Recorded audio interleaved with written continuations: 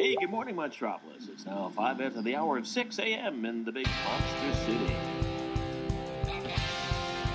Come on! Let's get pumped! I'm not drinking any fucking Merlot! What can I say? The camera loves me. Shall we begin? After you, Junior.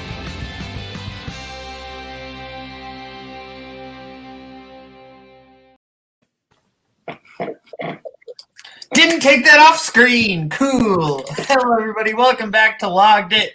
Once again, Tim has left me alone to try to fumble around and run this show, even though I'm not very good at it.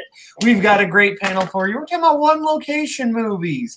You almost always see us all from only one locations because we never leave these places. That's what you don't know when you're not watching the show. We cease to exist. Anyway, this should be a fun panel. First up, we've got Joseph. Joseph, am I qualified to be on this topic? Maybe. That's fair. You seem to have opinions about that sometimes, so I wanted to make sure I got your approval.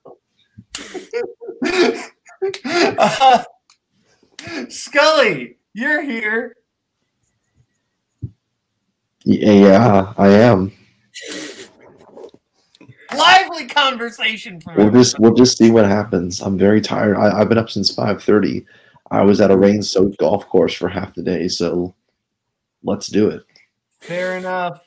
Jack, you always have something to say. Yeah, and we all know how much everyone loves hearing what I have to say. Doesn't matter. Scott. If the conversation breaks down, I am happy to discuss Scully's tweet from earlier about how he doesn't like condiments, because I actually agree with him. And so I will definitely go out on this condiment discourse on Twitter. Like, this whole community has broke down into condiment discourse. Lucas is talking about how barbecue sauce is not a top 5 condiment, as if he has a top 5 condiment ranking. I also have a top 5 condiment ranking, but we'll talk about that later. Get your wireless actual show. So first up, the first thing we always talk about, your favorite movie you logged this week. So, Scully, why don't we start with you? What was your favorite movie you logged this week? Quickly going to my letterbox. Yeah, I'm gonna stay away from like personal personal picks that I watch for like emotional reasons. So I'm actually gonna go with one that I actually revisited last week. Once Upon a Time in Hollywood. This is a movie that I hadn't seen since like November, December 2019. Like right in the heat of Oscar season. Very glad just to let everyone know I enjoyed it just as much the second time. This movie is such a vibe. This movie is just like, it's just oozing with the scenery of the late 60s. Tarantino does such a great job of grasping that time period and all of its glamour, but also a lot of its faults, and kind of exposing kind of like, yes, there's beauty in all what you see. There's a lot of shit that goes down in between. And I think he does a great job of kind of breaking it all up and giving it to you bit by bit. I think this movie has a lot of really great like one scene performances.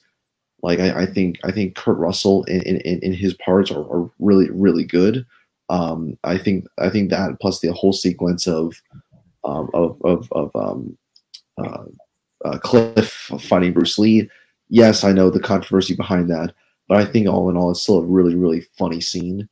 I think it's a really, really, well done scene as well. And then of course, like you have Damian Lewis and Steve McQueen and all that, and I think every performance. There's not a bad performance in the film. So yeah, I absolutely love this movie. Yeah, I really enjoy Once Upon a Time in Hollywood. I think DiCaprio is just so incredible in this movie because he has such a tough job to do here, because he has to play all facets of this character that is not a simple character whatsoever, but he also has to portray this character portraying other characters, and I think he does it so well, and it's such a multifaceted performance. I'm so entertained by Brad Pitt in this. Pacino's great in his few scenes he's in. Everybody is just really fantastic. But I love that ending scene with the Mansons with when Cliff is over and he's just he's talking to the guy. What's your name? And it's like, and the guy says something, and it's like, no, dumber than that. Dumber than that. I thought that it was. He's on acid at that point. Yeah. Joseph, thoughts on Once Upon a Time in Hollywood? Kind of a funny but sad story, or at least in my opinion, it's kind of sad. When the Oscars of 2019 were happening, I was at some friend's house. This right before the COVID pandemic hit. The Oscars were happening in 2020, and when the Best Picture was, by the time the Best Picture award was being presented, a couple of us had been discussing Once Upon a Time in Hollywood, and there were several that were saying, like, this movie is so overlong, this movie is so boring. And I was like, am I alone here in really liking this movie? And then they showed the Best Picture montages, and then they played that scene where Cliff was like, no, it was dumber than that. And then one of the people who was talking about not liking it, she said, you know what, that was one of the better parts of the movie. And yeah, I really love this movie as well. I've been meaning to rewatch it because I think it's a very well-paced movie, even though it's supposed to be very long. I love the way that Tarantino lets you enjoy the atmosphere there, and hoping / wishing that Sharon Tate actually did survive. And yeah, I really enjoyed it. It's my second favorite Tarantino film, honestly. Okay, Scott, I know you're a bit of a Tarantino guy. What do you think of Once Upon a Time in Hollywood? Also, my second favorite Tarantino movie, actually. This is up to my top 30, I think, of all time. I think this movie is incredible. It's his, closest thing he's made to a hangout movie for sure, so I love it for that reason. I agree, DiCaprio's best performance ever for me. And I just love how warm the movie is, and the Sharon Tate stuff, especially. And also, nobody's mentioned the scene with Julia Butters, but that might be my favorite scene, actually, with her. That whole conversation that they have there is phenomenal. But yeah, it's Tarantino once again using movies sort of as a sandbox to play out his personal goal, fantasies and aspirations and everything, but the real life element this time I think adds an extra layer to it. So I love the movie. Absolutely. And Jack? Yeah, I saw this movie for the first time in the theater with my dad, which that was an experience in and of itself. But no, the movie's great. Your family, man. Brad Pitt gives my favorite performance in the film, personally, but I've only seen it the one time. I've been meaning to go back to it. I just haven't had the opportunity to do it. But I remember really liking it the first time, and while it's still fantastic, it's probably my fifth favorite Tarantino, maybe six. He's just made so many fantastic movies. So completely fair. Now we will get to Joseph. Joseph, what's your favorite movie log this week? This one's a bit of a surprise. This movie I watched for, I was looking into Neon films. I thought that A24 was the only independent studio that people cared about, but apparently a few people also talk about Neon in this community. So I was like, okay, there's some movies here that I didn't know were Neon, so I'm checking this out. And I surprisingly really dug 2018's Assassination Nation. This movie is wild. It is Caleb's face. It says it all. The box from my library that I got it from said it's a mix of Mean Girls and The Purge. And go ahead, Joseph. But I'm not here today, just so you all know. I had nothing to do with this. Probably for the better. The movie centers around a town that turns on people whose data leaks are exposed and their browsing histories are exposed, and then people turn on them because they go like, oh, you're a monster, oh, you're this and that, you're a terrible person because of what you looked at. And then some people are falsely accused of creating those data leaks, and then they try to survive the people who are trying to attack them. It's the most enjoyable kind of schlocky type of movie that could have been made out of this concept, I think. Yeah. Okay, so I haven't seen this film. I just want to ask one question for a clarification. Uh-oh. Is this the movie that opens with the trigger warning? Yes. Scully, you see this? No, but I know someone who has. Yeah. Okay, that's a little too far. Yeah, it's way too far. Jack, have you seen this?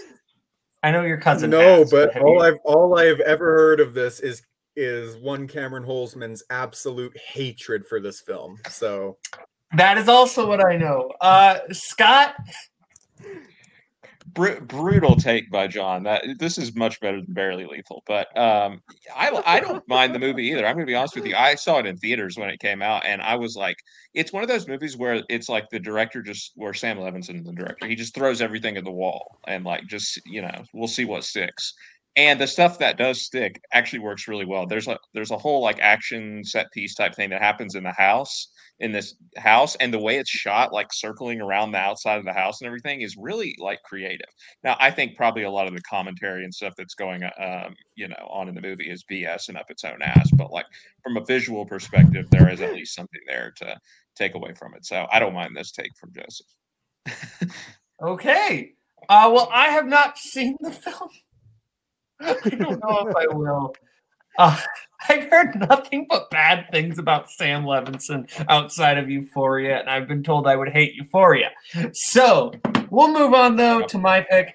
And Joseph, I'm going to apologize to Joseph right now because I watched a movie that I thought was great that I know Joseph really likes. I watched Seven Samurai, and that was great. It's not my pick tonight though, because I also this week watched another movie that I was really impressed by, and that just hit. I was so astounded with Atonement.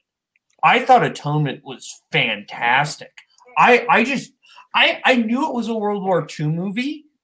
I didn't really, and I knew who was in it. I didn't really know too much beyond that. I knew like that there was something really interesting with the score. That the score is entirely, like not entirely, but the main percussion instrument is the typewriter. I knew that. Didn't know what this movie was actually about. I almost don't want to get too much into the plot because the way the plot progresses is so fascinating. And this movie is significantly more interesting than I thought it would be. And really the main theme of this movie is ripple effects. The way one action ripple effects into disaster, and it is so fascinating. And the performances in this are great. Everyone is fantastic in this. You've got James McAvoy and Keira Knightley and Saoirse Ronan, who is phenomenal. Benedict Cumberbatch is in there for a few scenes, and he's really good. And a young Juno Temple. But someone who didn't get any Oscar attention. She's only in the movie for one scene. I think she's phenomenal as Vanessa Redgrave. Vanessa Redgrave is genuinely astounding in this. Her scene is just recontextualized the movie, and it's such a brilliant scene. Love this movie. It's Joe Wright. When he's on, he's on. This movie looks phenomenal. Loved it. Joseph, have you? I assume you've seen Atonement. I actually haven't. Oh wow, this feels like a very Joseph movie. Why the apology? I I haven't seen it. I don't recall. No, I apologize for Seven Samurai. Wait, have you not seen Seven Samurai? No, I have, but yeah, I apologize because I didn't pick Seven Samurai. That's what I was apologizing. Oh, that's because it's just like I know that's a you movie. I was like, oh, I wanted to talk about that with Joseph, but I was like, oh man, I also watched Atonement this week. So that's the only reason I apologize. Okay. So yeah, you haven't seen Scully. You've seen Atonement. This also feels like your alley too. Yeah, I watched this like several years ago when I was really getting into like war dramas and war epics, and it was just one of like the first films in that genre that I really, really fell in love with. I think everything about this film is incredible. I think all the performances are great. Young Saoirse Ronan is like amazing to watch, and then like Keira Knightley just had this amazing run in the 2000s of just being just great in everything she does. This is just another example. And then James McAvoy, I mean, he absolutely kills it in this as well. And I'm not going to give too much of the story away because I think people really need to watch it on their own and like discover as it unravels. But it's so uniquely crafted and refined. It just keeps you just wanting more and more and more and more. And the film's like it's like exactly 2 hours long, or maybe it's a little bit over 2 hours long. You feel like this could go on for days, and you could just still watch it. And Joe Wright, I mean, like you said, when he's on, and he was on something. He was on something when he made this movie. So yeah, I love Atonement. Absolutely. Oh, and just one thing, Jack. Boatman. Oh, can I just say one thing, Boatman? You mentioned you apologizing to me is that's nothing. I finally caught up on the YLS bracketology video, and there are a lot of things that happen in that. Apologies that people need to apologize for. So you're good. I'm behind on YLS, so I haven't seen that one yet. I need to watch that one. I don't do yourself a let's favor. Let's just say everyone involved in that video suffered a lot, and they all deserved it.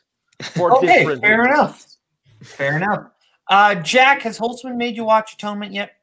Not yet. Fair enough. He should. Scott, you seen Atonement? I have, yeah. And even though Joe Wright does make garbage sometimes, like The Woman in the Window, like I will always defend him as a director because I think the trilogy of Pride and Prejudice, this, and Anna Karenina is like pretty unassailable. Anna Karenina is like much more experimental, but like this movie and Pride and Prejudice are like how you do like a period, like a traditional period piece, and make it enjoyable to a modern audience. Like I don't know if I can pinpoint one specific thing that he does, but like like Boatman said, I feel like you kind of expect this to be like a stuffy period piece, with emotionally withdrawn characters and tight corsets and all that stuff. But it's not that. It's it's really it does have a livelier, more contemporary feel to it. The performances are great. It's a very sad movie, so I don't come back to it a lot because of that. But it's probably my one or two from Joe Wright, so I love it. So far, Joe Wright is 3 for 3 with me of the movies I've seen with Darkest Hour and Cyrano. So I watch want The Woman in the Window. I've heard that one's bad, and obviously not going to watch Pam. But right, I now really want to check out Pride and Prejudice. So Scott, we'll stick with you. What is your favorite movie you loved this week? So I watched a lot of great movies this week, actually, and you might expect me to talk about Apollo 10.5, which is the new Linklater movie that came out, and I do highly recommend it. But I want to talk about a different movie because I think it's only going to be in theaters for a short time. I watched this movie because Paul and Michael went to see it, and they were like raving about it, and I had not heard of it really, and some other people on Twitter. Actually, I think John saw it as well, who's in the chat. Were raving about it, and I had not heard anything about it till last week. And I was going to go see Morbius on Saturday, but then like the reviews were just what they were. So I decided to spend 3 hours and watch this Indian movie called RRR. I think it stands for like Rise, Roar, Revolt or something. But this is it's a 3-hour Indian action movie. It's not Bollywood. It's actually that exactly, John. It's actually produced in a different location called Tollywood or Telugu, I think is the actual name of the place. But I can't remember what the director's name is, but apparently he's made some other movies in this style. But this movie is insane. Like the action in this movie is beyond what they are doing in American action movies, and it only costs like $50 million, I think, to make in American money. Yeah, Telugu's the language. Telugu's the language it's in, but it's a historical fiction basically about these two actual people who are revolutionaries, like in Indian history, but they never actually connected. They actually never actually knew each other. But this is like a fictional narrative where they become like best friends. And it's so there's all kinds of stuff going on. Again, it is an action movie ostensibly, but there's a romance angle. There's crazy musical numbers, again, like you might expect out of a Bollywood movie. There's this like dance sequence in the middle that's wild. It's beautiful to look at, but then it all comes back to the set pieces, like just using random stuff as projectiles. There's a scene with like 14 different types of CGI animals that just get released from cages. And it's one of those movies that, like, if you actually sit down and think about the plot, it's like the British government, spends so much energy trying to stop these people from rescuing one girl or whatever. It's just like a terrible use of resources throughout the entire movie by the British army. But it's set in like the early 20th century. But I highly recommend this movie. I highly recommend watching it in a theater. It is long, like I said, it is over 3 hours, but like it's the perfect way to spend a Saturday afternoon. Like it's a perfect Saturday matinee movie, and you're going to see stuff that you have not seen in American action movies before. So I highly recommend it. That is fair. I have not seen this. I have seen everyone on Letterboxd log this, and everyone who logs it loves it. So I'm kind of interested. Has anyone else here seen this? I'm just going to throw that out. This film has been playing at my local theater since February, and every week when I go to see another movie, I see the poster and I'm like, "What is this about?" So now I know what it's about. Am I going to watch it? Probably not, but it's nice to know what it's about. Fair enough. Now, Jack, take us home. What's your favorite movie log this week? Well, I had a not the busiest week for movie watching, but I did rewatch one that gets way too much hate. And that's Mockingjay Part 1. Oh my fucking Christ. Here's the thing. It's not that bad. It's actually kind of good. Is it the worst one in the franchise? Sure. But in comparison to some other YA movies, this movie's fantastic. Easily my favorite scene in the film is the Hanging Tree song, and when the people of District 5 blow up the dam that was giving the capital massive amounts of power. And that whole scene is just fantastic. When they start marching there, chanting the song, goosebumps every time. And most of that that's almost entirely because of the experience I had with it in the theater when I was in the hospital and got a day pass, got to see it with my mom, and it was just incredible to see. I don't know why, but it's fantastic. That scene. Movie's good. Doesn't deserve all the hate it gets. It's better than every single Divergent movie and every single Twilight movie. And yeah, it's not a high bar to clear. That's not a high bar to clear. I know. Then I'd say it's a little bit better.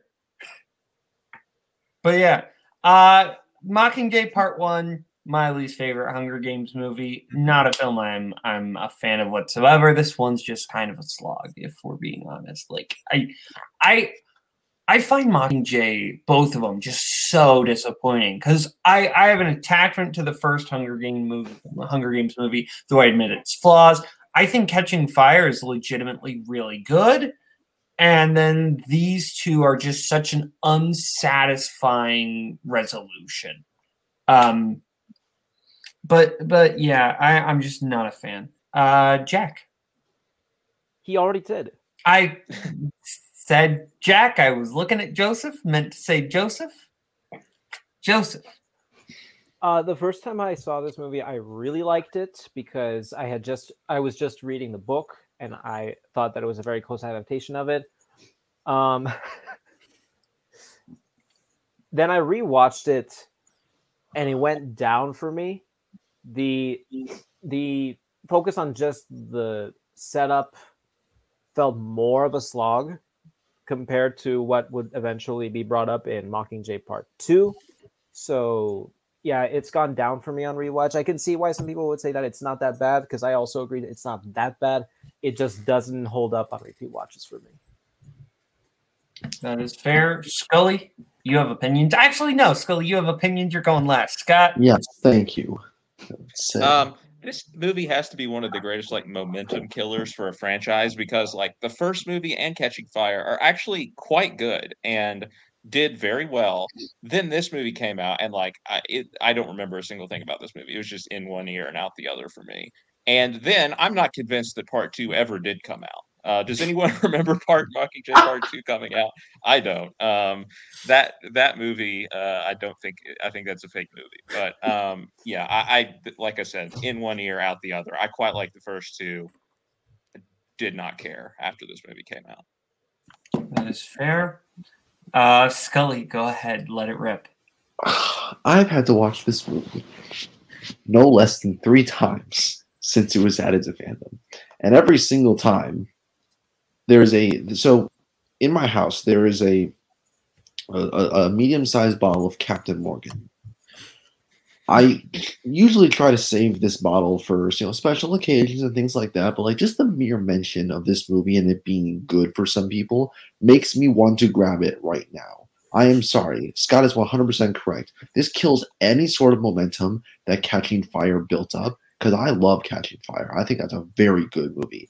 Francis Lawrence directs the hell out of that. Whatever he was doing in this film, I don't know what the hell happened. Man, he just forgot how to direct. I mean, there's not a single thing in this movie that's good except for maybe the hanging tree song. That's about it. I mean, you sidelined some of the best characters for bullshit propaganda pieces that don't pay off. I'm sorry, Spence. This is not a good propaganda film. This is not a good use of propaganda. This is just to sell tickets to 15-year-old girls who want to live in a dystopian fantasy. Boys in Jack's case. But it's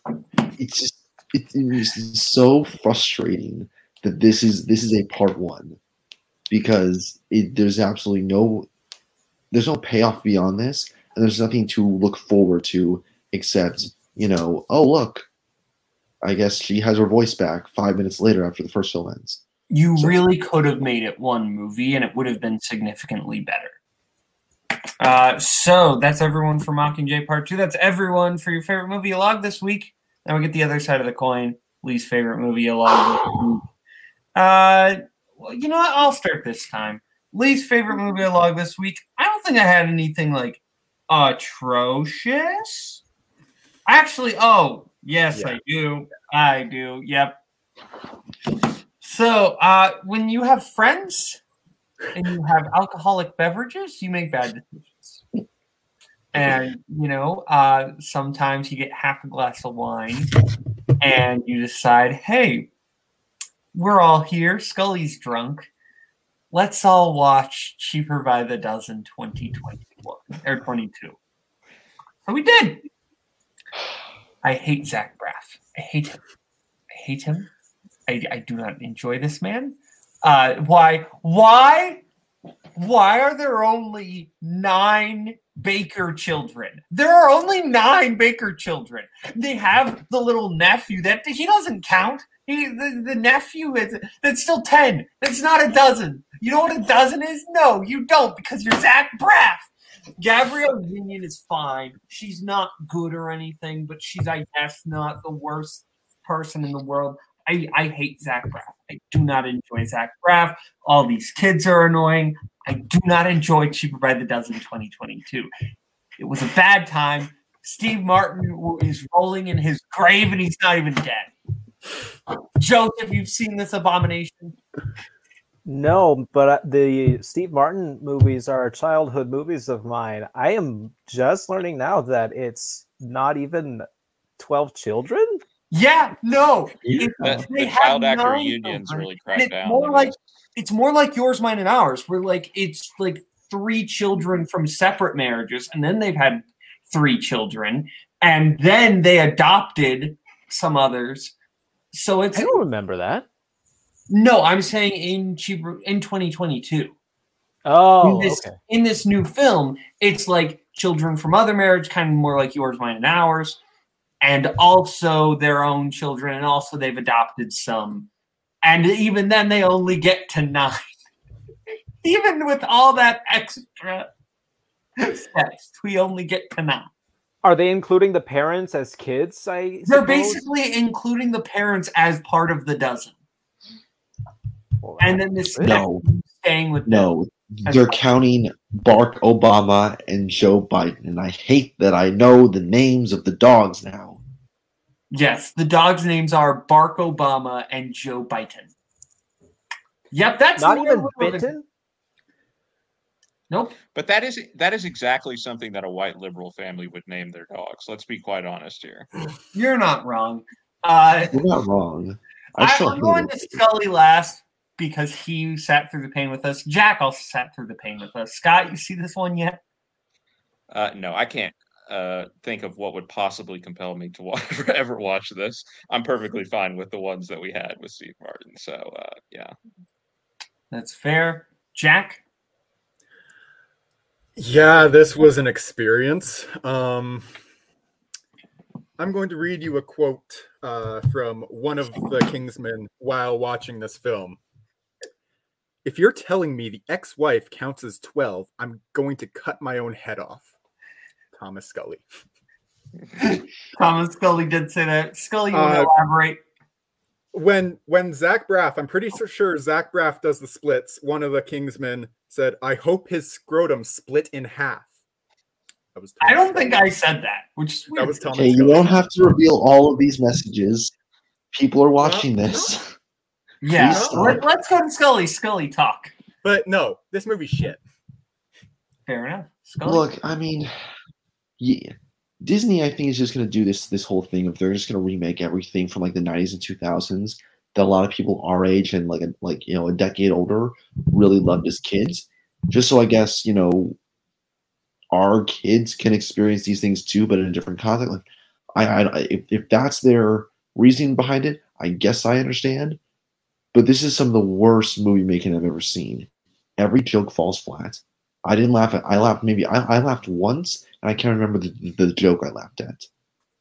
It might have been just like a quick cut of dry humor or something. I think we got Stockholm syndrome at some point.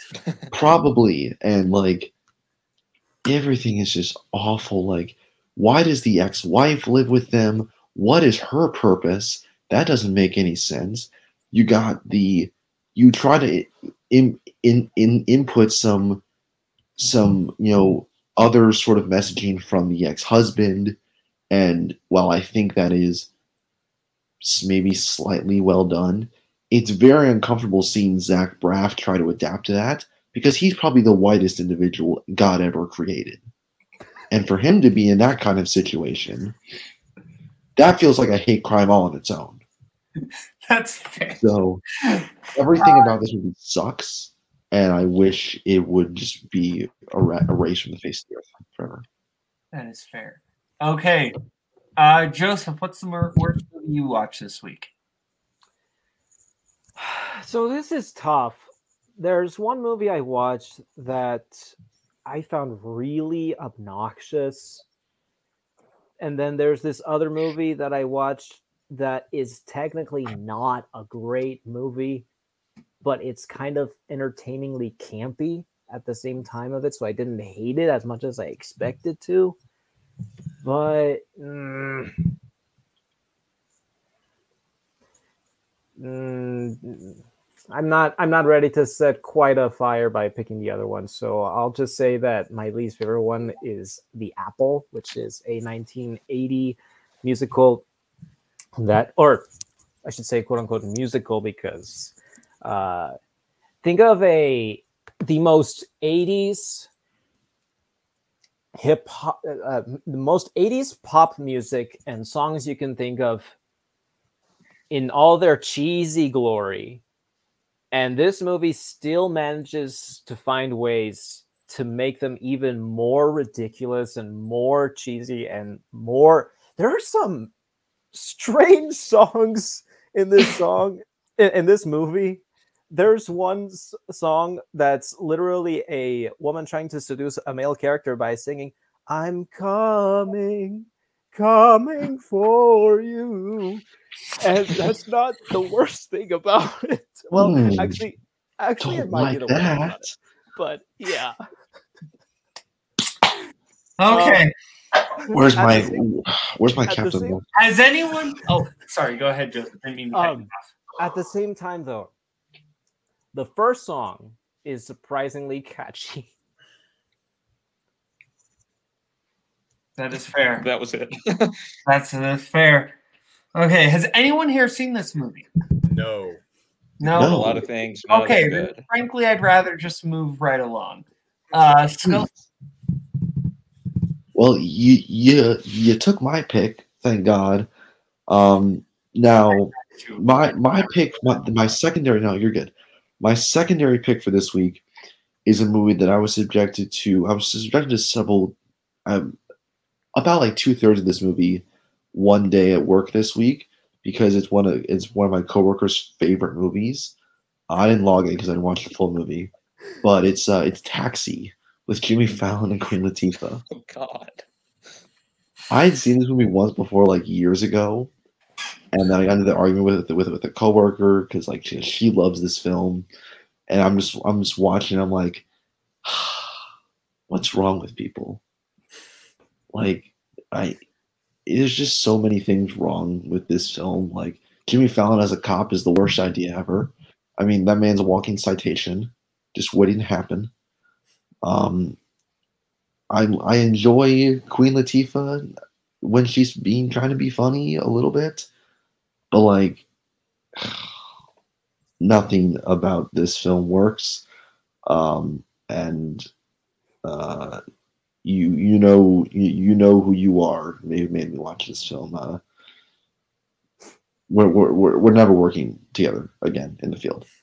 So thank you very much. Fair enough. I would not want to be on that side of Thomas Scully. I have not seen this, but Jimmy Fallon has just kind of always seemed to me like an animatronic came to life and somehow got famous. Joseph, you see Taxi? I haven't, but if you add Driver to the end, I have. Fair. Jack? I have not in both cases. We're going to talk about that later. Scott? Absolutely not. Yeah, we all make better life decisions. I don't. Do we though? We don't. I don't. Let's be real. None of us do. Maybe Scott. Scott hasn't seen some bad. Anyway, not important.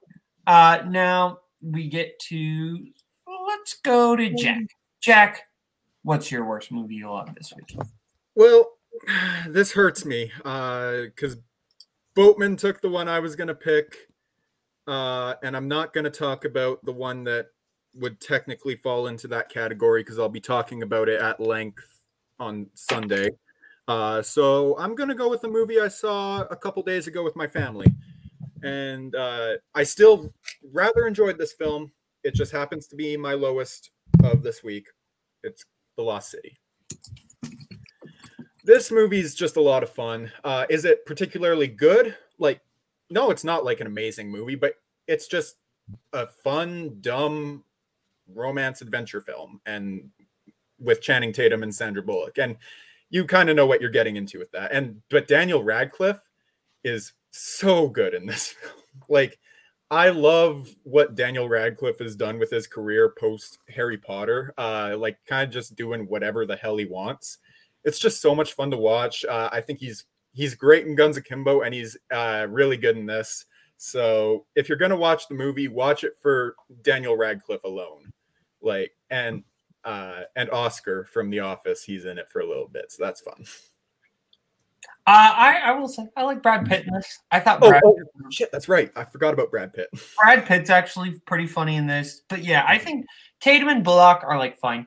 They're perfectly like passable. Like Tatum's been funny, Bullock's been funny in this. They're both just kind of doing their shticks, and they're fine. They're perfectly fine. They're nothing special, and that's kind of this movie. This movie is just it's probably not one I will think about very much.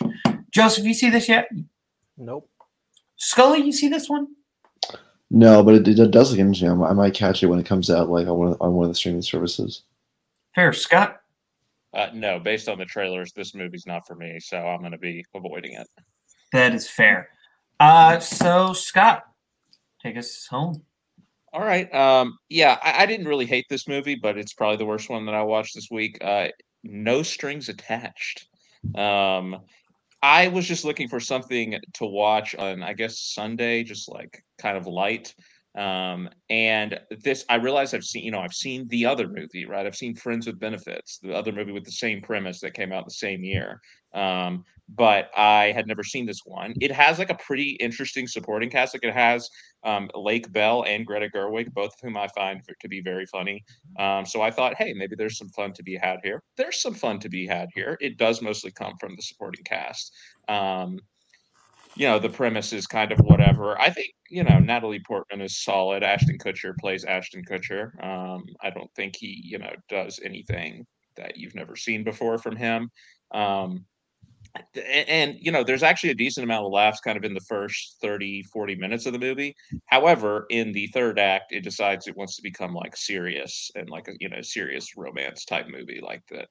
These characters really have to confront their serious feelings for each other, but also at the same time we have Kevin Kline, who plays the dad of Ashton Kutcher's character, and he goes to the hospital because he overdoses on purple drink. So I'm sorry that I just ruined No Strings Attached for you, but that is something that happens in the third act of this movie while they are in the middle of trying to do like the big emotional arc. So stuff like that is pretty dumb. I don't think they really landed the plane very well, but it's not terrible. It's fine. It's probably about on the same quality as Friends with Benefits. Friends with Benefits might be slightly better, but they're just kind of passable rom-coms, but sometimes that's all you need. Like it got the job done for what I was looking for on that Sunday. That is fair. Joseph, you see this? Nope. Jack, you see this? Nope. I'm gonna assume no. Scully, I feel like if anyone's seen this, maybe you have. No, I haven't. That is fair. Rest in peace, Ivan Reitman, though. Yeah, R.I.P. Ivan Reitman. So that's it. That's it for the preamble. Let's get into the meat and potatoes. Our picks for movies set in one location. Scully, I'll let you make the first pick. Ooh, all right. My first pick. This movie I actually watched for the first time last year. I've gotten to revisit parts of it. At various points throughout like the course of last year. It's Rear Window. I watched this for the first time, I think, when I was isolating like last year, maybe I think over the summer.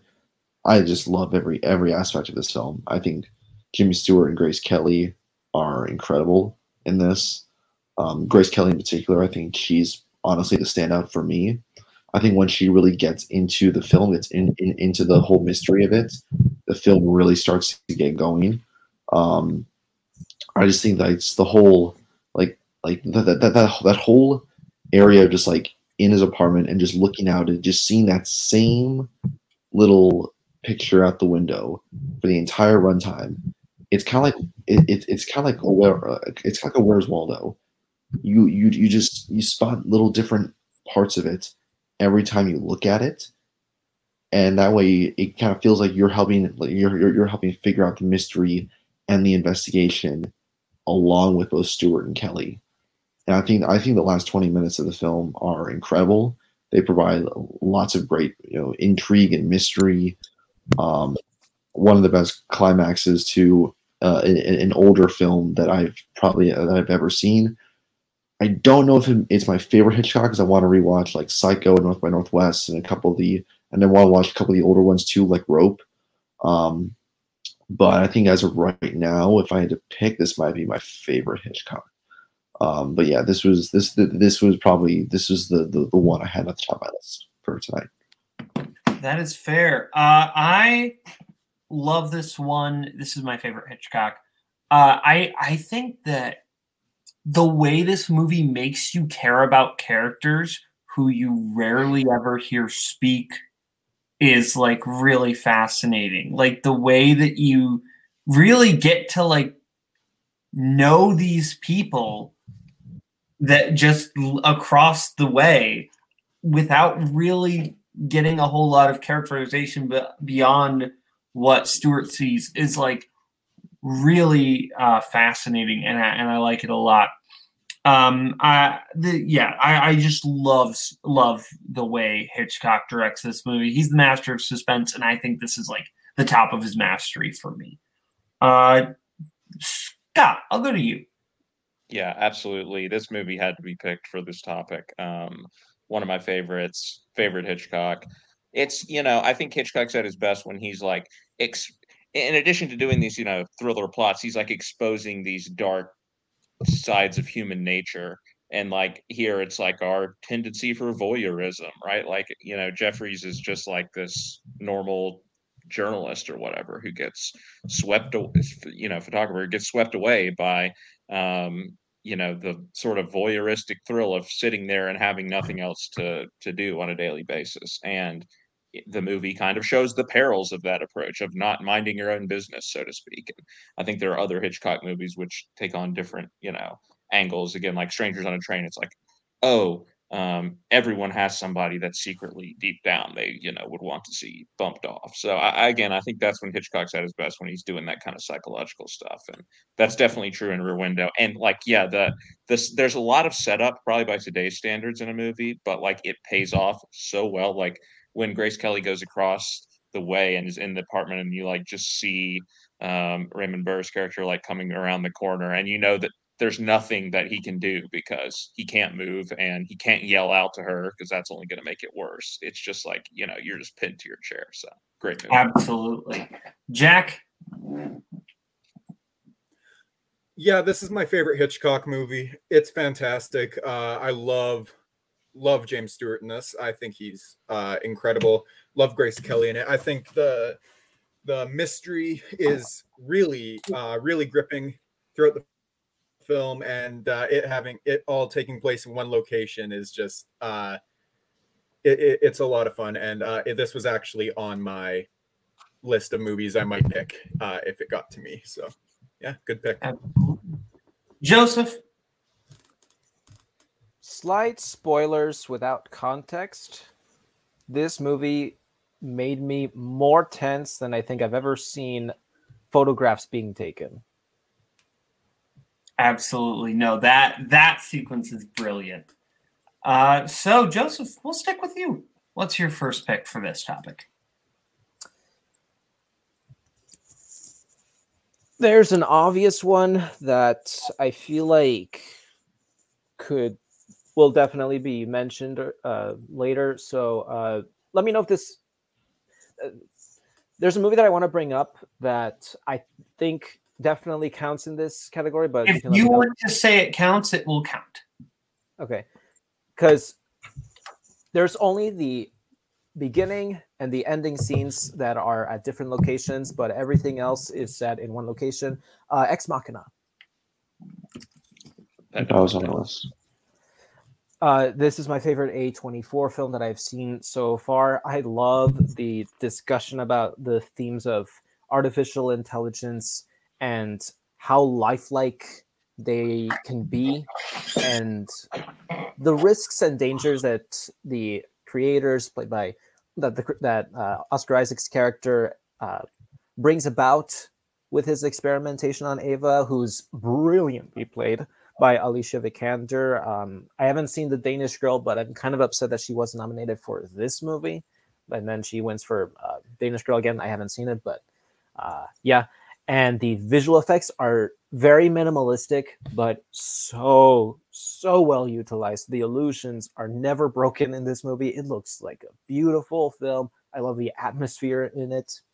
And yeah, props to the visual effects artist for being the film with the lowest budget since Alien, I want to say, to win Best Visual Effects at the Oscars. That is fair. So full disclosure, this is one of my bigger blind spots. I've never seen Ex Machina. I've been meaning to. I've just never gotten around to it. Scott. Yeah, definitely a great movie. I think I like Annihilation a little bit more. But I still think this is, really great. I'll never forget seeing it in theaters. I don't have too much to add, but I will say his new movie, Alex Garland's new movie, Men, is coming out in a few weeks. And it looks like it's also going to be a single location movie, at least from the trailer. So that could be interesting. It will be interesting. Jack? I haven't seen this one, but I really want to. It's high on my watch list. That is fair. Scully? Muted. You're muted. Yeah. He's not muted on this end. I think just something with his audio. Scully, try talk. Okay. We still can't hear you. Maybe try leaving and come back. When you get back, we'll get back to you on Ex Machina. We'll just go to my pick. How about now? Oh, you're good now. Okay, Ex Machina. Have you seen it?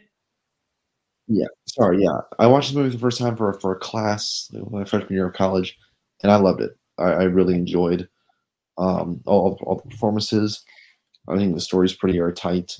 It's just really a different kind of film, really intriguing kind of film. I won't spend too much more time on it because I know we gotta move on with the show. But yeah, I really enjoyed this, and this was more towards the bottom of my list, but it was still there. Absolutely. Okay. Now on to my pick, and I'm also gonna play like Joseph. I'm not gonna be strict about the one location thing because this technically you could argue this is like mostly two locations, but I'm counting it. Dog Day Afternoon. It's one central area, and you're basically getting one location, and it's a very contained film. I love Dog Day Afternoon. This is one of my favorite movies, and you want to talk about one location being able to build tension. This movie is just one of the most claustrophobic films ever made. Just so locked in, and the way you really just feel the energy of the crowd, the energy within Pacino's performance. This is my favorite Pacino performance. I think he's phenomenal in this. I love him in this film. Just astounded by this performance every time I see it. He's backed up by fantastic supporting cast of actors with various levels of fame. Like you've got your John Cazales and your Chris Sarandons. You also have Carol Kane and Charles Durning. Love all of them. But yeah. This movie is just so tense. I love it. Let's go to Joseph. Joseph, thoughts on Dog Day Afternoon? Yeah, Pacino had a killer 70s decade. The Godfather films, Serpico, and then this movie. But then people thought, no, he'll have another win later on that will give him an Oscar. Yeah, let's wait a little bit. And then Scent of a Woman happens, and then, which is not a bad performance, but like, you could have given him something from this or anything else from the 70s. This movie is really, really good. I agree with what you were saying. It feels very claustrophobic. I love the shots where you could see people sweating because it also makes me also feel anxious about the events that happen. It's still crazy to me that this is a true story, and then it's made for this movie because it feels like it feels something that somebody came up with in their mind, but it's actually based on real events. That's crazy to me. The ending blew me away. Really, really great ending also. That is fair. So now we will go to Scully. Scully, have you seen Dog Day Afternoon? Still haven't seen it, but it's on. Oh, you gotta watch this one, buddy. I know. We have this conversation like every 3 months. You dig this one. I'm gonna watch it. Be patient. It's going to happen. I'm just saying you should watch it. I'm sorry. You know what? You don't deserve this movie. Anyway, Jack. Yeah, no, this movie's great. In due time. Yeah, hopefully. This movie's great. Al Pacino's fantastic. John Cazale's great. But the fact that That's actually kind of unfair because Al Pacino goes up against one of my favorite Best Actor winners ever that year, and had One Flew Over the Cuckoo's Nest been released any other year, give it to Pacino. But he's still fantastic in this. I love this film. I've only seen it the one time, but I plan on watching it like soon, like really soon. So yeah, I'm excited to rewatch it. Oh, sorry, Scott. Yeah, timeless classic. It's thrilling. It's surprisingly funny. It's unpredictable. You don't really know what's going to happen next, and actually quite progressive for the time in which it was released. So hasn't aged today. Absolutely. Now, Scott, we'll stick with you. What is your first pick? Yeah, so if you listen to the Rewatchables at all, they just did this movie last week and reminded me how much I loved this movie. It's Panic Room by David Fincher.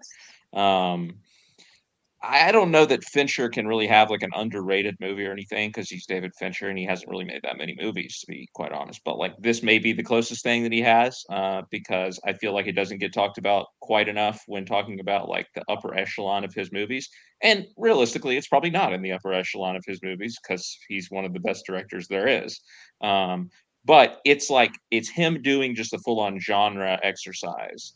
And in that regard, it's thrilling. It has the same level of craft though that he brings to all of his other movies. I mean, again, read about the production history of this movie, and like it's Fincher doing Fincher things, and like there's a scene where like what is it that falls to the ground, like the glasses or something that like falls to the ground at a perfect angle, or no, it's when her medical bag slides across, when she slides the medical bag across the floor into the panic room, Jodie Foster.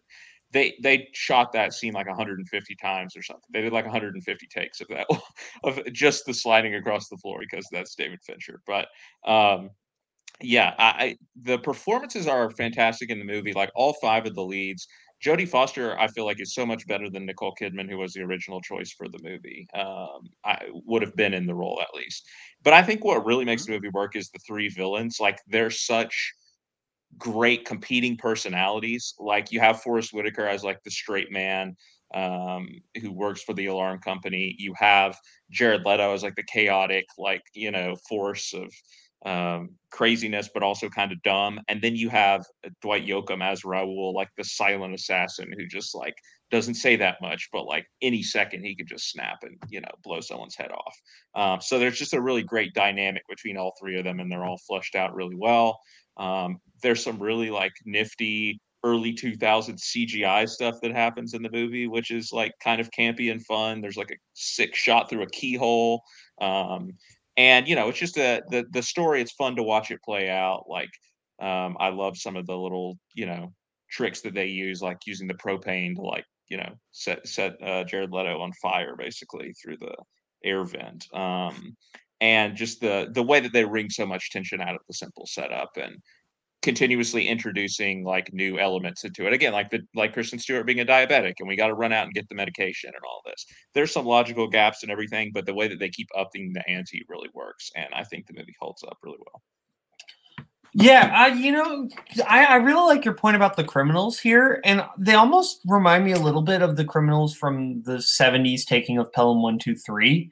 Just kind of a similar dynamic of like various levels of control and precision, competence, and competence, and kind of a competing attitude between the criminals, even though they're all aligned to the same goal. And I think that's really fascinating.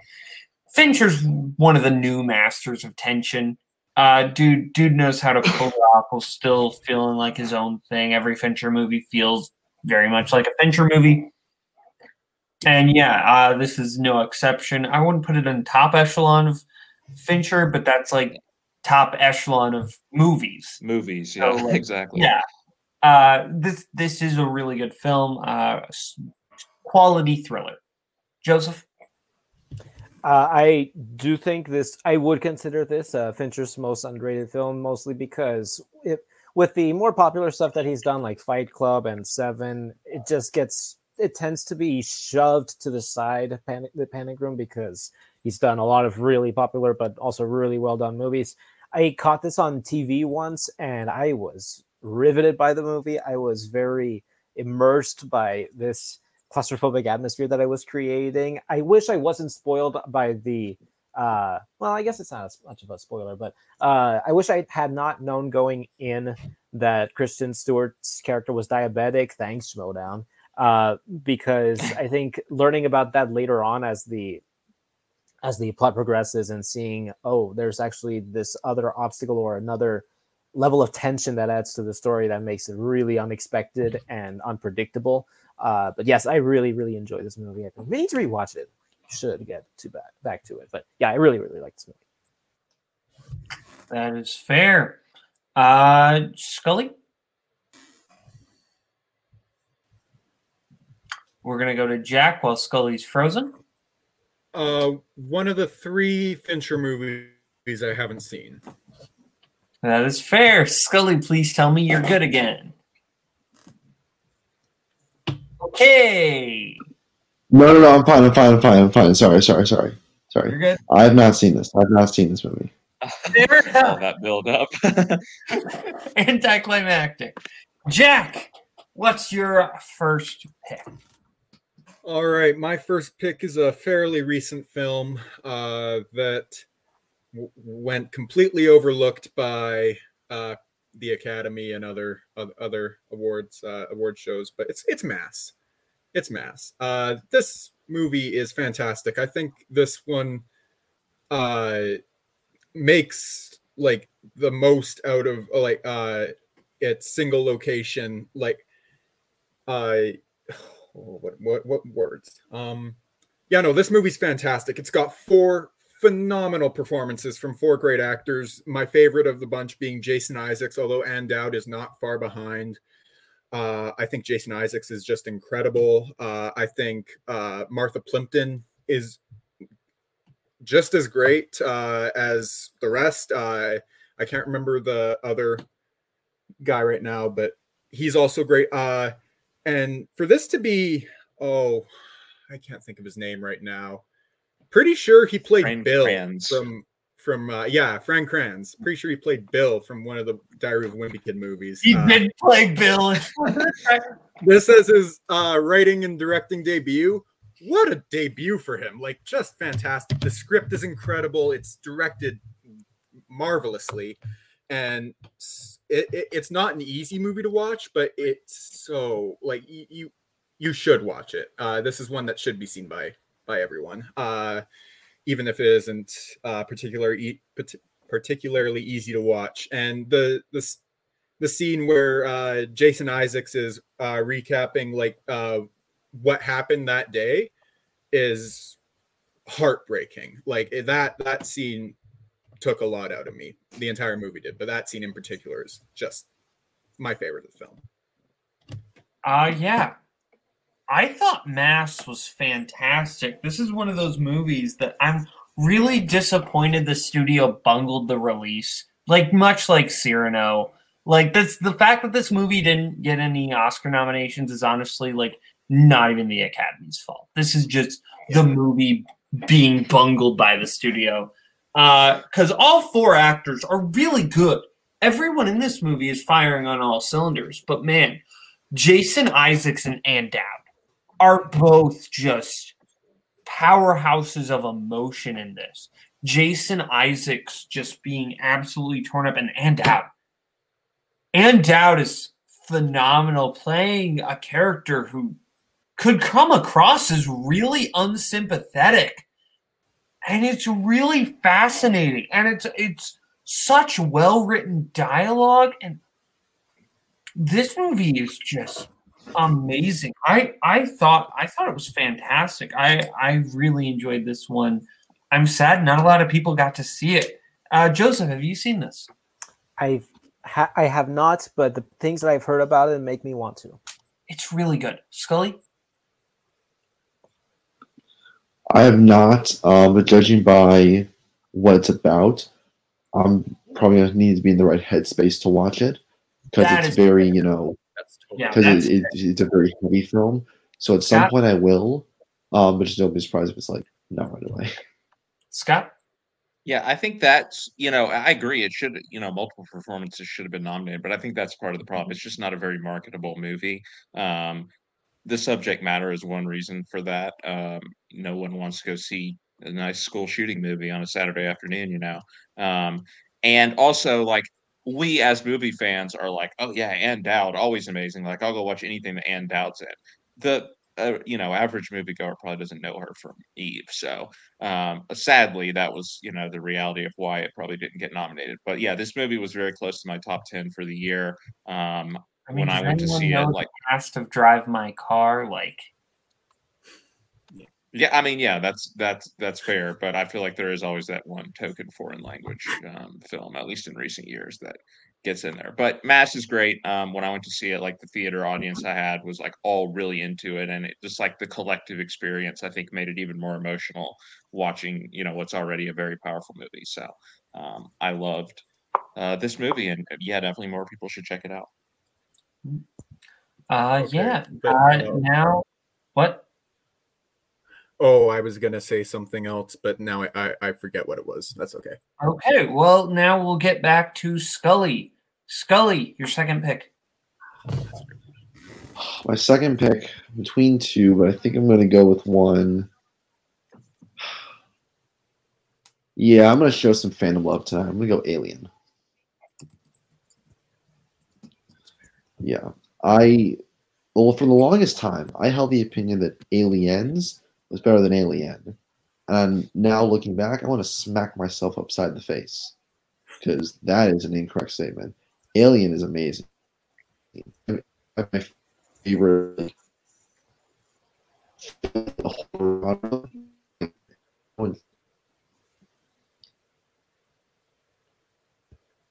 You're cutting out real bad, Scully. Okay, thank God. I thought it was me. For once, it's not, Jack. We'll let Scully finish his thoughts. Oh, am I back? I'm back. Yeah. Aren't I? Yeah. We need him to be set in Yeah. in another location right now, Scully. I dealt with this last night. You know who Just you go are. ahead. Anyway, Alien.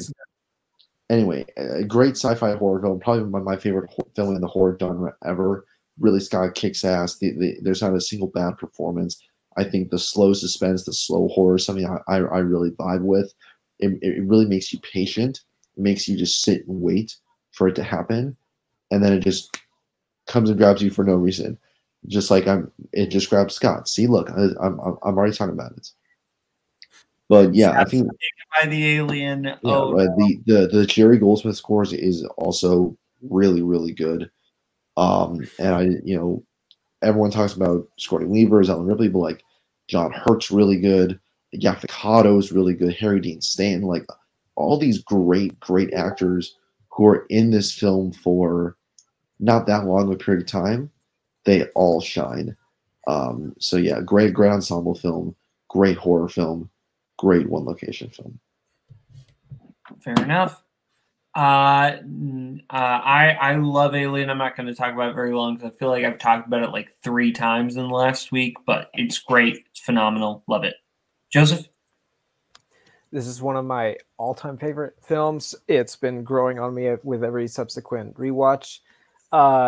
It's a little bit disappointing to me that I'm finding more and more people try to, or kind of have the opinion that you have to like Alien or Aliens, but not both. You have to like one and call the other one overrated. Bullets Over Broadway. And this movie, I think it's a masterful film at creating tension. And that ending is one of the all-time greats. It's going for a different effect than what Aliens tries to do. I enjoy both quite a bit, but I won't disagree that this one does its job better than Aliens does. But I really, really love them both. That's fair. Scott?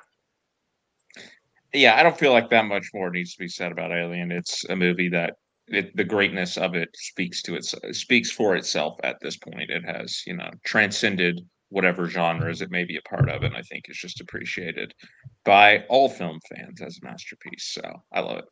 That's fair, Jack.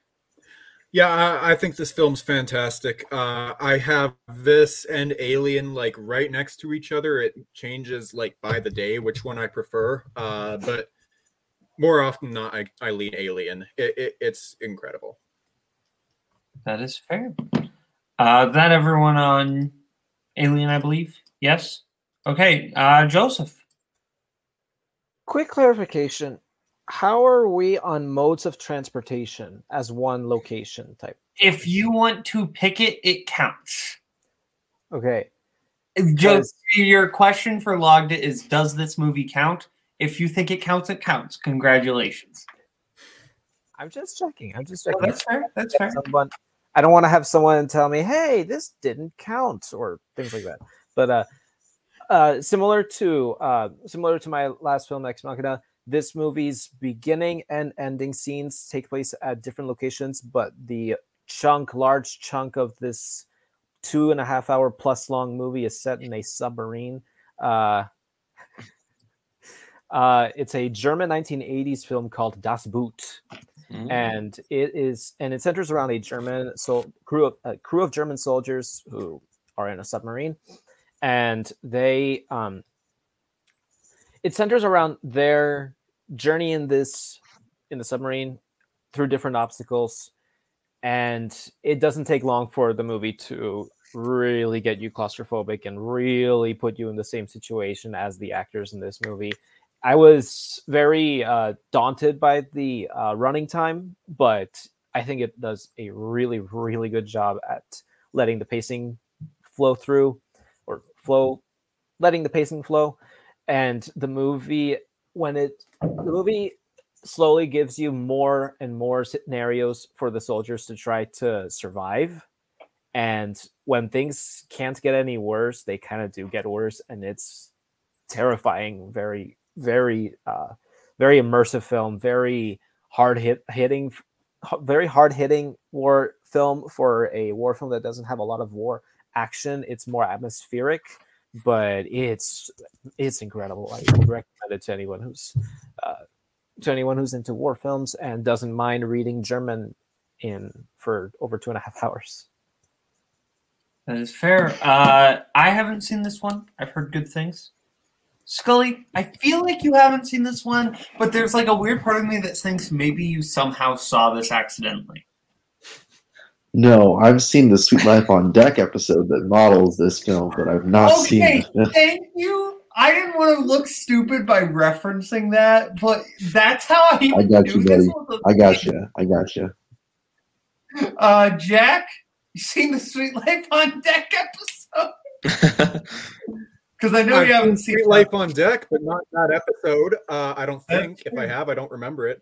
That's fair. Yeah, no, Scott? Have you seen Das Boot, Jack? No, but I was going to say everything I've heard of it is fantastic, and I really, really want to see it. That's fair. Scott?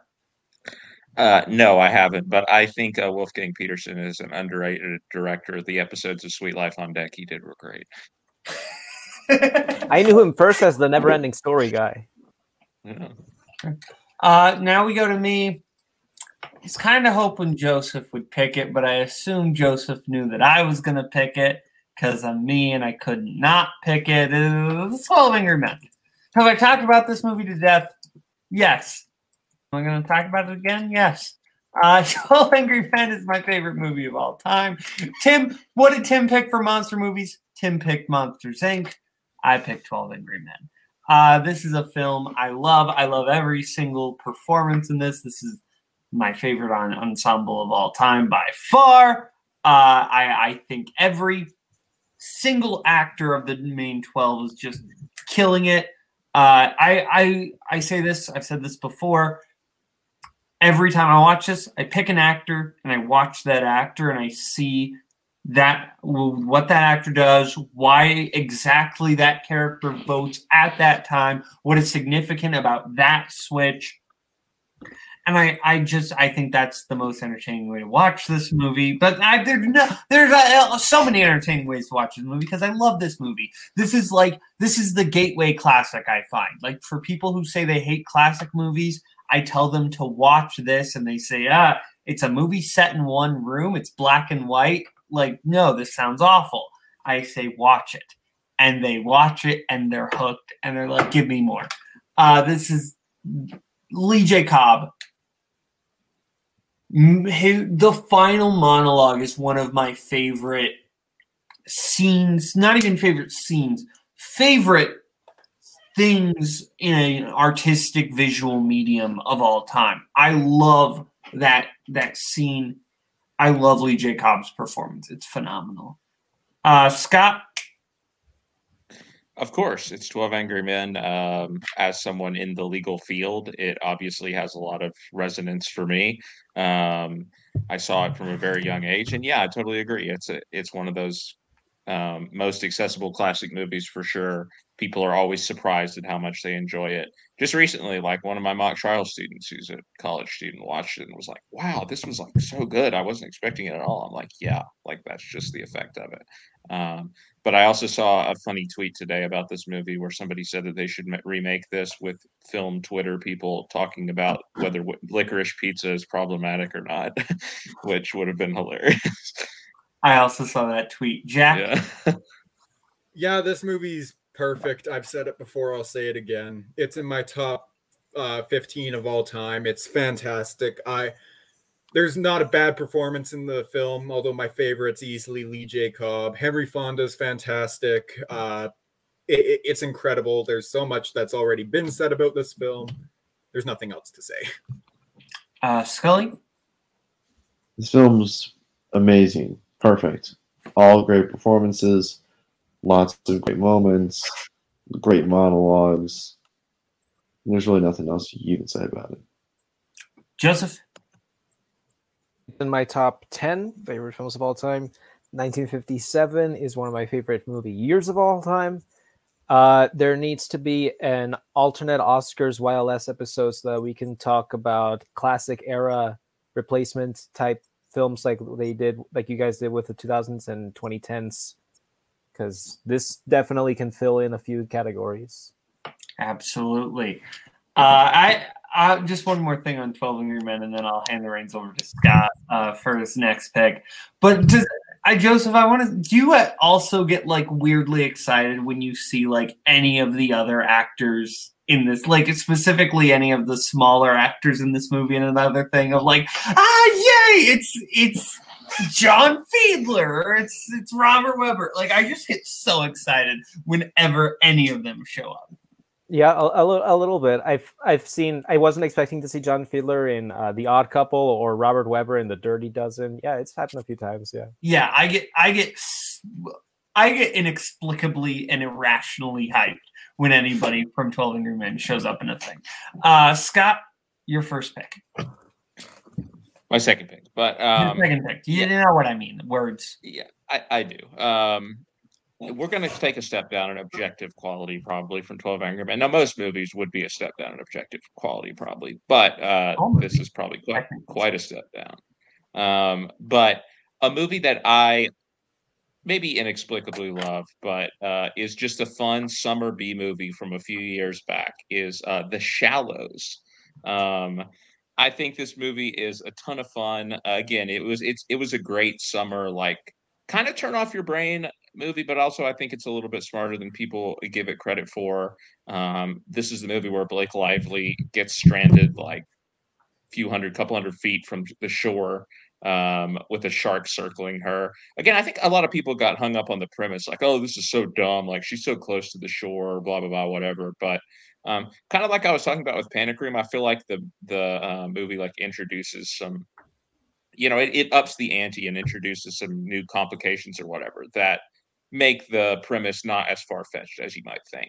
I think Blake Lively's giving a great performance. It's always difficult to pull off, a movie where you're basically the only person on screen for the entire time. And she does like the physical stuff really well, but also, keeping us captivated by her character, like gives us an engaging character despite, like, again, being the only person on screen, not being a lot of dialogue.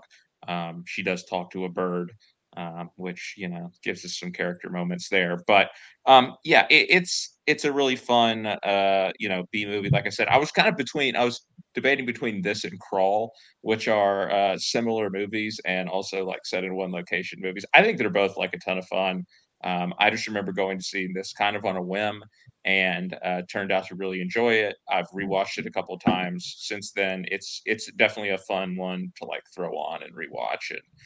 Watch with friends or see it on cable. It's solid. Yeah, I haven't seen The Shallows. Joseph, have you seen The Shallows? I have not. Scully? Take a wild guess. Fair enough. Jack? Nope. Fair enough. All right, Jack, take us home. All right. Well, I was debating between two, and I'm going to talk about the one I've talked about a couple times already because I'm going to be talking about the other one soon enough. And I'm going to pick Reservoir Dogs. This movie's fantastic. Like, the beginning of it takes place at the diner and then a car. And then we're there for basically the rest of the film. And it's... we're in the warehouse for the rest of the film, and it's fantastic. Mr. Orange, Mr. White, Mr. Blonde, every single character in this is incredible. I really like his name's Chris Penn, I believe, as Nice Guy Eddie. I think he's really fun. No, this for Tarantino to make his debut with this film is just impressive, like really impressive. And how like the hearing about how it was made and how difficult it was, and it's just so much fun. And then you've got one of the greatest opening scenes ever in this film, but no, that the whole but Steve Buscemi as Mr. Pink, favorite performance in the film. I love this movie to no end. It's just barely out of my top 10. I think it's my 11 or 12 of all time. It's incredible. I love this film. Fair enough. I think Reservoir Dogs, fantastic movie. It's my second favorite Tarantino. We were talking about second favorite Tarantino. That's my second favorite Tarantino. I really dig Reservoir Dogs. I love all these characters. I think these characters are just so fun and so interesting, and Tarantino is so purposeful of when they do certain things. He really builds up like who these people are, and love these performances. Love the soundtrack. Love so many of the moments. I really love K-Billy's Sound of the 70s. Like, that's just a fun little mood setter, and Stephen Wright just has the perfect not caring radio DJ voice. Joseph? I like this movie. It's been going down for me on my Tarantino rankings. The more movies the more, I don't want to say that it gets worse because it's still a really, really good debut. I just like the polish of his future movies more. I feel like I like seeing Tarantino as a fully fledged filmmaker with Once Upon a Time in Hollywood, Inglourious Bastards, and Django Unchained. And even Pulp Fiction, I feel like, is a substantial growth from him over the course of just one movie. So it doesn't quite rank as high anymore for me on my Tarantino ranking list, but it's still good. That's fair. Scully? Yeah, I love this movie. I think this is my third or fourth Tarantino.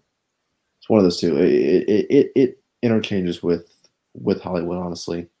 But yeah, I love everything about this movie. I think Stuck in the Middle with You is a song that I will play like at least once a week just to get myself in a mood, just because I think that's such a good usage of that song. It's just so goofy, but also so like dark and sinister as well. And it just has so many different meanings, like in and out of the context of that scene. I love all the performances. Steve Buscemi, of course, is great. Harvey Keitel is great. Chris Penn is great. Michael Madsen is great. I mean, like, there's so many, and Tim Roth too. You know, you don't only think of Tim Roth as a good guy nowadays, but in this film, he really kind of sells that. He kind of sells his role really well. Him being a good guy, but also kind of being like nonchalant, not caring all that much. But yeah, I think everyone gives great performances. One of my favorite Tarantinos. I was between this and Alien for my second pick, so I'm glad that somebody else picked it. That is fair. Scott,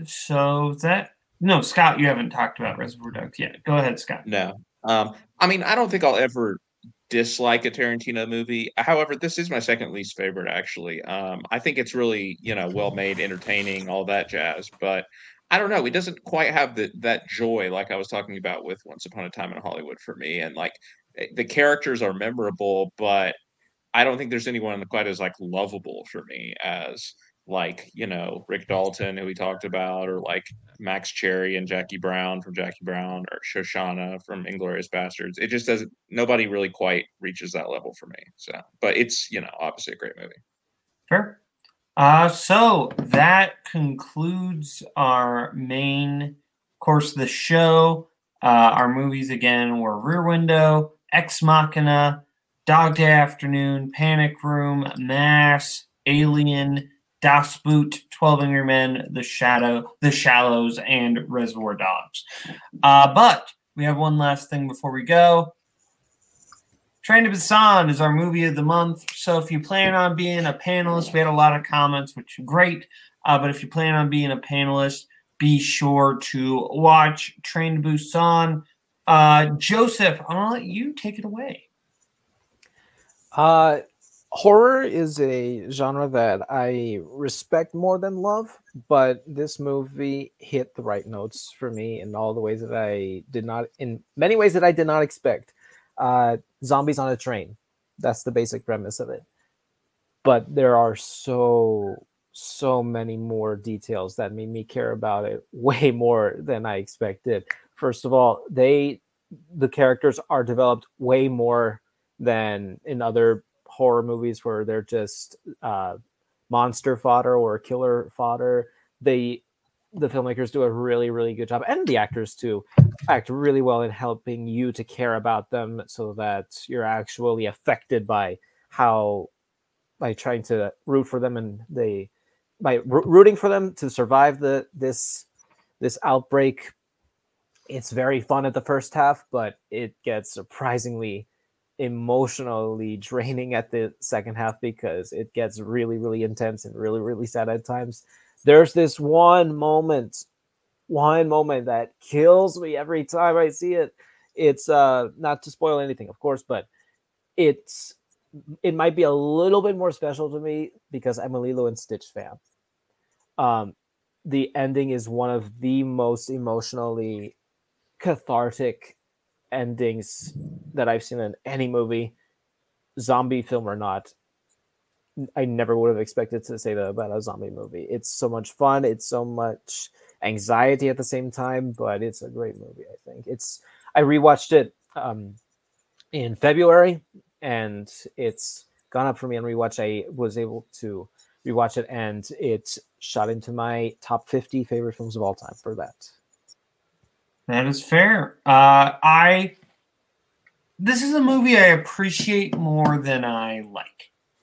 Kind of what you said about horror. This is just, I like all the character development this movie's going for. I definitely respect it. I just think I'm not a zombie guy, and I think that just hurt me so much. I really am just, I'm not a fan of the zombie genre. I just found it tough to get into this one. I just wasn't big on it. But I respect it. I think it's a really well-made film. It just didn't work for me, and that always kind of sucks. Just, did you say what rating you would give it? I'm sorry. Oh, no. 4.5 out of 5. 4.5 out of 5. I go 3.5 out of 5. So not that much lower. But I want to thank all of our panelists for being on, everyone who watched, for watching.